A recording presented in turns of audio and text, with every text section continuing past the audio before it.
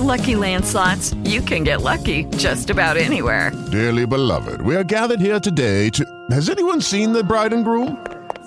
Sorry, we're here. We were getting lucky in the limo and we lost track of time.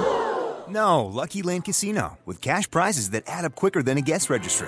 In that case, I pronounce you lucky. Play for free at LuckyLandSlots.com. Daily bonuses are waiting. No purchase necessary. Void where prohibited by law. 18+. Terms and conditions apply. See website for details.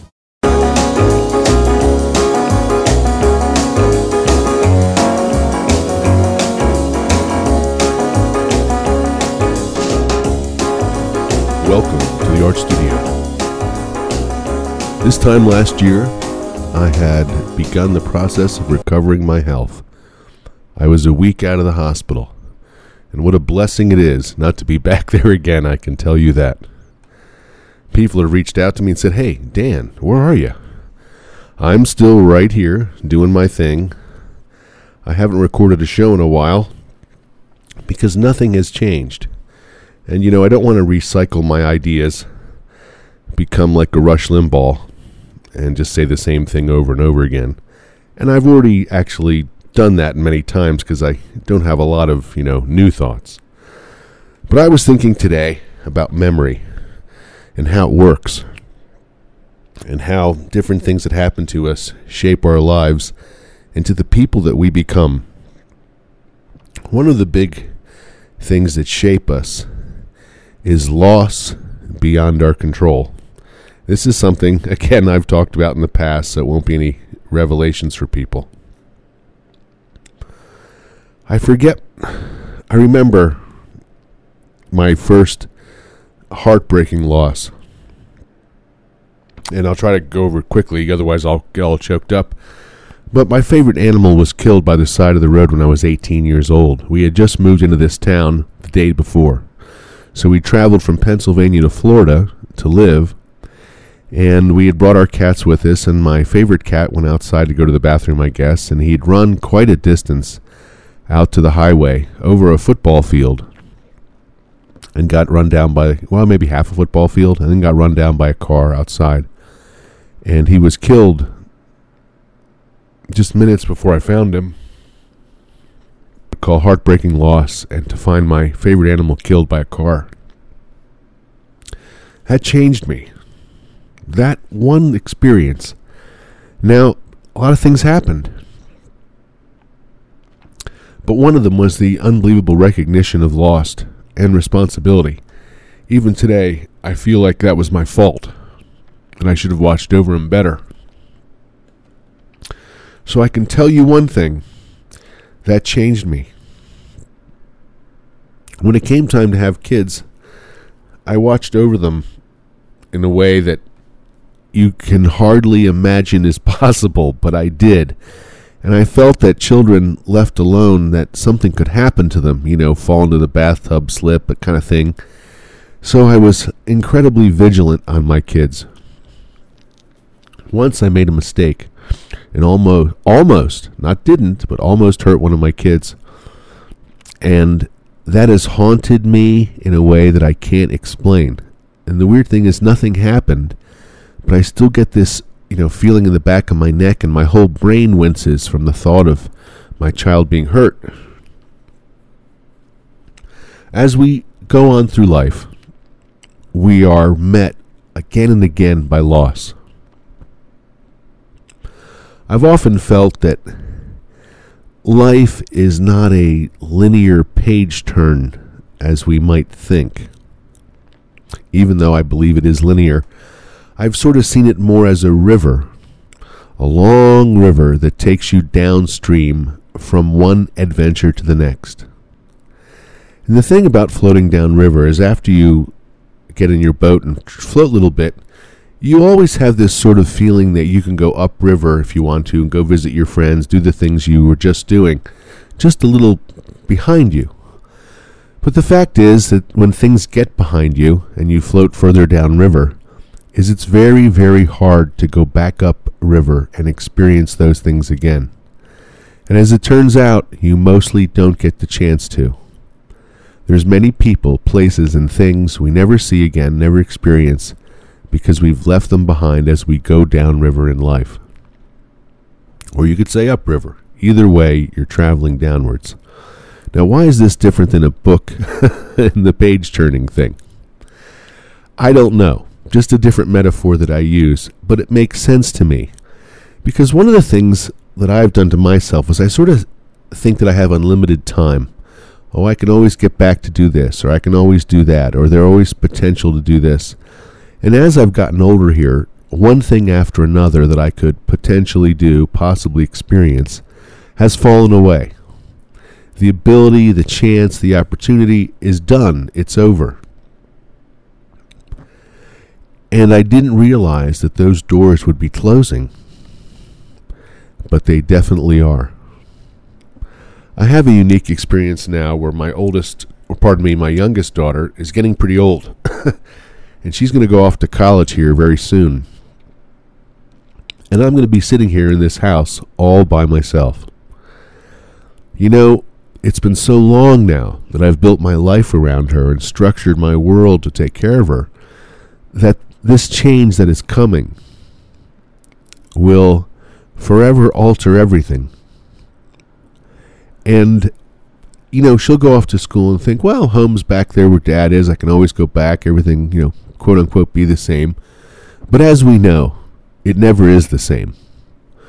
Once we go out in the world and grow up a little bit, it's a thing that changes us. And when we go back home, we love our parents. You know, it's great to see them. But we are not the same. And so I know that more change, don't have to actually see it as loss, is coming. And I have to tell you, I'm going to miss this kid. She is a fantastic, fantastic person and a fantastic child. And I'm just lucky to know her. I really am. I got the lottery with my kids. It's amazing what good and decent people they are. I'm just shocked. not that I'm, should be shocked, but I mean, like, they are way better than me. I can't even sharpen their pencils, honestly. I'm a product of my environment. There's no question about that. But my environment was not very good to me as a child. So there was issues for me coming out of that. But I digress. I think this sense of loss, since I'm, experiencing it and have experienced it already, really is a weird thing. And I'm trying to build upon it as opposing to let it diminish me.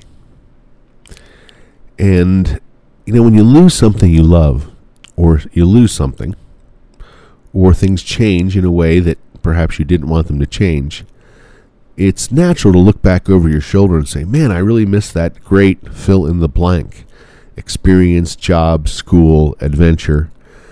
That's what we do as human beings, and I suppose we yearn to repeat that adventure or to go back there. And there's very few times that we ever get to do that. It's hard sometimes to move on from people and places and things. It really is. But this change comes uninvited, and with the absolute certainty of the world turning. You can't escape it. It's there forever. And I think to myself, well, how can I choose for myself the next set of changes? Like, what can I do to make my life better? Where will I live? Who will I hang out with? And that kind of thing. As a person who has the most vivid and realistic dreams, I can tell you that in my dreams I often try to solve problems. I'm often looking for people or things in order to successfully get something done. More often than not in my dreams, I'm always late for work, which is really funny because I always went early because I don't like being late. But, in my dreams, I'm always late trying to get there, like forgetting to put my pants on and stuff. And it's not actually stressful because I know nothing comes of it. In my dreams, I'm sort of cognitive that nothing will really happen. But I'm just incredibly frustrated with always being late. I really try to suss out these dreams. There's a couple reoccurring themes I have over and over again that really kind of make me scratch my head and think, what is it? And I think I've described this before, but in my dreams, I'm always looking for something. That's another thing, is I'm always looking for something or someone, and I'm not exactly 100% sure what that is, but I'm always looking for it. I'd say that's the great theme of my dreams. So it's not like scary ones or romance ones or things like that. It's something different. I know people have all sorts of dreams, but mine are incredibly real, as if it's happening just like I'm talking to you now. I wanted to relate a story that I don't think I've ever told, and I don't really have a point to the story, but I thought I would tell it because perhaps it would be fun in the telling. When I was a young man, I lived with a great guy named Eddie Marion for many years. He was a childhood friend from high school. He came down to Florida after I moved there, and he moved there, and then in our middle 20s, we both became roommates. Anyway, we both end up meeting girls in the middle of this, but he ends up meeting a girl and getting married, so he moves out, and I no longer have a roommate. I don't know why I'm adding that part of the story, because it's not important. It's funny. Anyway, I'm sort of in free fall. You know how like when you're between good places to live and you're searching? So I forget even where I was living at this time. But I lose my job at the gym I was working at, and now I'm working at this terrible restaurant called Captain Cody's. And Captain Cody's was a family-owned operation, and they were mean to us. What a bunch of assholes they were at Captain Cody's. And there was 2 Captain Cody's locations. The people themselves, the manager, whose name was Jeff, who was the son of the owner, he was a fine guy, nothing wrong with him. Just the overall tone of working at Captain Cody's was very much like a slave camp. Oh my gosh. Anyway, no money to be made there either, by the way. A friend of mine says to me, hey, this new bar is opening. It's going to be a exciting place. They are hiring dancers for ladies' night. I said, male dancers? I said, well, I don't really dance. And he goes, yeah. He goes, oh, I just want you to come, and give me moral support. Like, I'm not bringing you there, for you to dance. I'm going to go and dance. I think I can do it. So the audition is like Saturday morning at 10 o'clock. We go to this audition. There's all these dudes there and all these ladies like in chairs who are the judges, believe it or not. So these are our hiring crew. And these guys go out and dance and compete for this job. I guess there was 6 positions. I don't know what there was. And I am starving to death at Captain Cody's. I can't pay my rent. I'm on my own. My roommate's gone, who I had for like 5 years. So I'm just kind of like, at a loss for everything. And it turns out that this gig, this male dancing thing, paid $45 for 2 minutes work. So I get wind of this during the audition. I'm like, $45 for 2 minutes work? You got to be kidding me. So I'm completely unprepared for this thing. I didn't come there with the intention of auditioning. But when I hear how much money there is, I get in line behind the other guys and I audition for this male dance show. I can't even remember what I was wearing. Anyway, I whipped off my shirt, danced around, and I got the job. So I got a gig then as a male dancer 2 nights a week at this really busy, successful nightclub in Daytona Beach. And thousands of people would come every night to this place. Anyway, ladies' night was crazy. There'd be lines down the street like a rock concert. Hundreds and hundreds of people deep to get in and see these male dance shows. And they'd go on for about 3 hours. And we'd sell a lot of alcohol during those 3 hours, I can tell you that. So part of the gig was to come up with costumes and ideas and themes for your male dancing, and also to rehearse a bunch of choreographed dances we did as a group to entertain the crowd. Well, this started a weird time in my life. I was in great physical condition, had a fantastic body at this point, And dancing around and having women cheer and throw money at me seemed pretty ridiculous, but an easy way to make money. So I'd make a couple $100 a night in tips doing this. Well, it changed my life. I got to quit working at Captain Cody's, and I just worked 2 nights a week as a male dancer.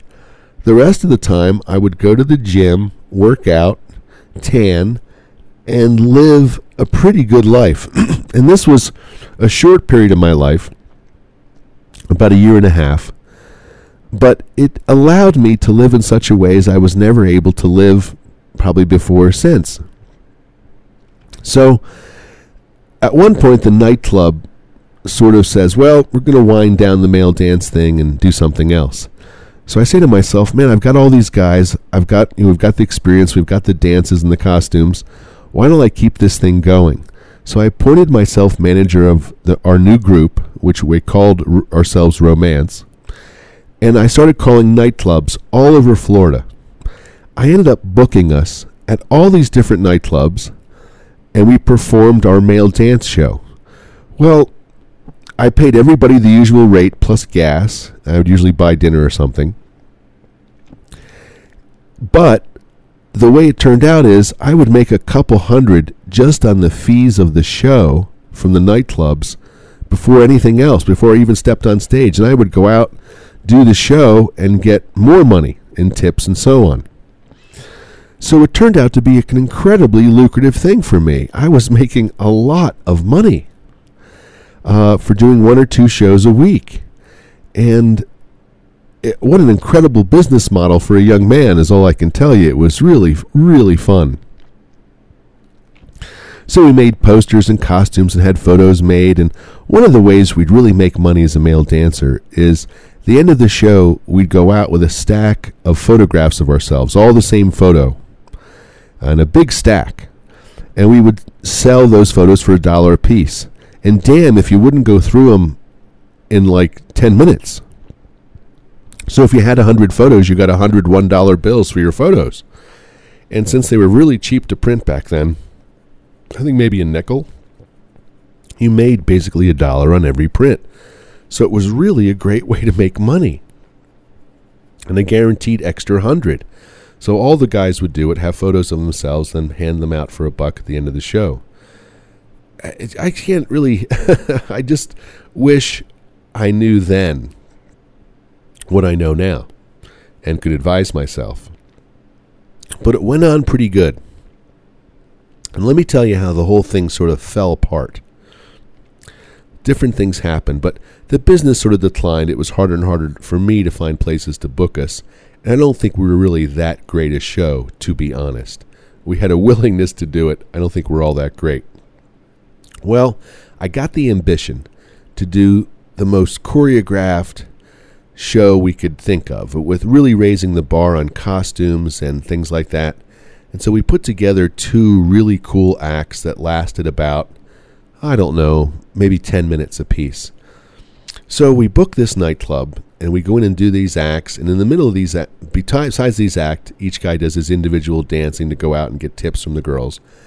And it nearly killed us to do these 2 choreographed routines. It was way too much to ask for from the group and ourselves. I mean, we were sweating and tired, and it was hard. I took something that was really fun and easy to do and overcomplicated it and made it difficult. Well, the thing was, in trying so hard, we had clipped the show short by 30 minutes. By the time we got everybody out there and done the 2 routines, the show actually went faster, not longer than it usually did. That was poor planning on my part. So I went to get paid that night. The nightclub manager says, hey, you clipped the show short. You know, I expect a 2.5-hour show. I get a 2-hour show or something, he says to me. I said, oh, I'm really sorry about that. I didn't realize. Well, that's not the words he wanted to hear, evidently, because he never hired us back again. And that was a really hard blow for us, because I needed that club to keep booking us to make money. And that cut us off from a really great venue and cash stream that we had running. And so I screwed up. By not rehearsing correctly and by getting overly ambitious and overly planning, I screwed the whole thing up. And the pressure of trying to perform all that made it harder on all the guys and no fun for them. So they began to dissipate, and of course it was hard to find new guys just laying around who could do this. You needed a very special kind of personality to go out and do that. So the whole thing fell apart, and I had to go back to waiting tables and being very poor and making no money a week and to scraping by. And that's how I mostly survived most of my life, just scraping by. But that right there was an interesting interlude in my life that I never saw coming and experienced to an extent that, I mean, now I understand how people who are famous and who are rock stars probably experience life, because I experienced a fraction of that, a fraction of what it might be like to be in the public spotlight and people like you. You know, people become infatuated with people from audiences, you know, some ideas, and you wouldn't believe all the people you meet and opportunities that come your way because you're standing on a stage. You know, far from the reality of being a real person, of course, they're falling in love or, you know, getting a crush on a facade, but it is real. I've heard stories of, like, after major league games like basketball, football, and so on, that the football players will go out to eat or go back to their hotel or something, and there'll literally be dozens, if not hundreds, of people waiting to meet them, you know, who have a romantic notion of how wonderful they are. That is a fact. When people get a romantic notion in their mind about someone, they go to all sorts of lengths to meet them and to get to know them, and it's pretty amazing. And so, since I had nothing what you and I would call fame, I had a very minor 5-minute popularity, it still was incredibly profound and affected every aspect of my life. In other words, people treated me radically different because I was up there dancing on that stage, which is utterly ridiculous, but it definitely is a fact. That job brought many people into my life who would never have come into my life otherwise. And I think about that, and you know, if each and every one of you out there was an expert or passionate about some subject, and then you organized a public speech about that subject, I'm going to talk about, you know, my love of waffles, you would be surprised to find that you would attract other people who were like-minded, who loved waffles, and after hearing you talk passionately about waffles, would approach you and try to begin a friendship or some kind of interaction with you because they feel the same way and they like what you're talking about and the way you talk about it. It's the weirdest thing. I've done a lot of public speaking, and in each of those public speaking events, people would come up afterwards who were absolutely infatuated with me. I'm not kidding. One of them I actually married. So I can tell you that being in the public spotlight, even a little bit, has an amazing effect on other people. Why it does, I don't know. You know, I know my brother was a musician in a rock group. And he didn't have a car for the longest time, years. And he would just get rides everywhere. It was girls who were driving him around. I'd say to him, how do you meet all these girls who drive you around, who act as your chauffeur? And he goes, I meet them at the gigs, you know, where I play. He goes, I'm playing in the band, and, you know, after each show or during a show, people come up, introduce themselves, want to meet me, and some of them, you know, offer to give me rides, places and stuff, and be my friend. And so he had a whole network of girls who were driving him around as chauffeurs that he, you know, hooked up with from these different venues where he was playing on stage. So just even his minor popularity had a massive impact on his life. Isn't that wild? Anyway, I'm sure many of you have similar stories and adventures like that, but I wanted to share that today because it's a story that's never been told. And I fell into a very lucrative, fun thing, completely ass backwards, that turned out to be utterly life-changing. During one of the shows, just to finish, it's after the show and I've just come out. It's like maybe 2 minutes after the show, and the whole nightclub's packed, and I'm trying to get my stuff, I believe, out to my car. But I think I've paused at this point, and I think I'm just standing there. And this girl dances her way up to me. Didn't walk. She danced. You know, it's hard to describe. Shoulders and kind of head moving and smiling. And I then lived with that girl for the next 4 years. Her name was Christine, and I should have married her. What a wonderful, wonderful girl. But anyway, she danced up to me, introduced herself, and we were inseparable for the next few years.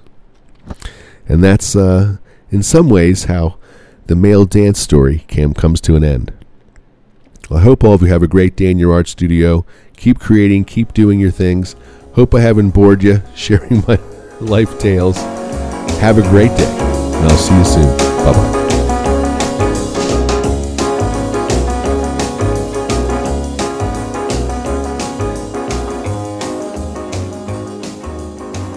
With Lucky Land Slots, you can get lucky just about anywhere. Dearly beloved, we are gathered here today to... Has anyone seen the bride and groom?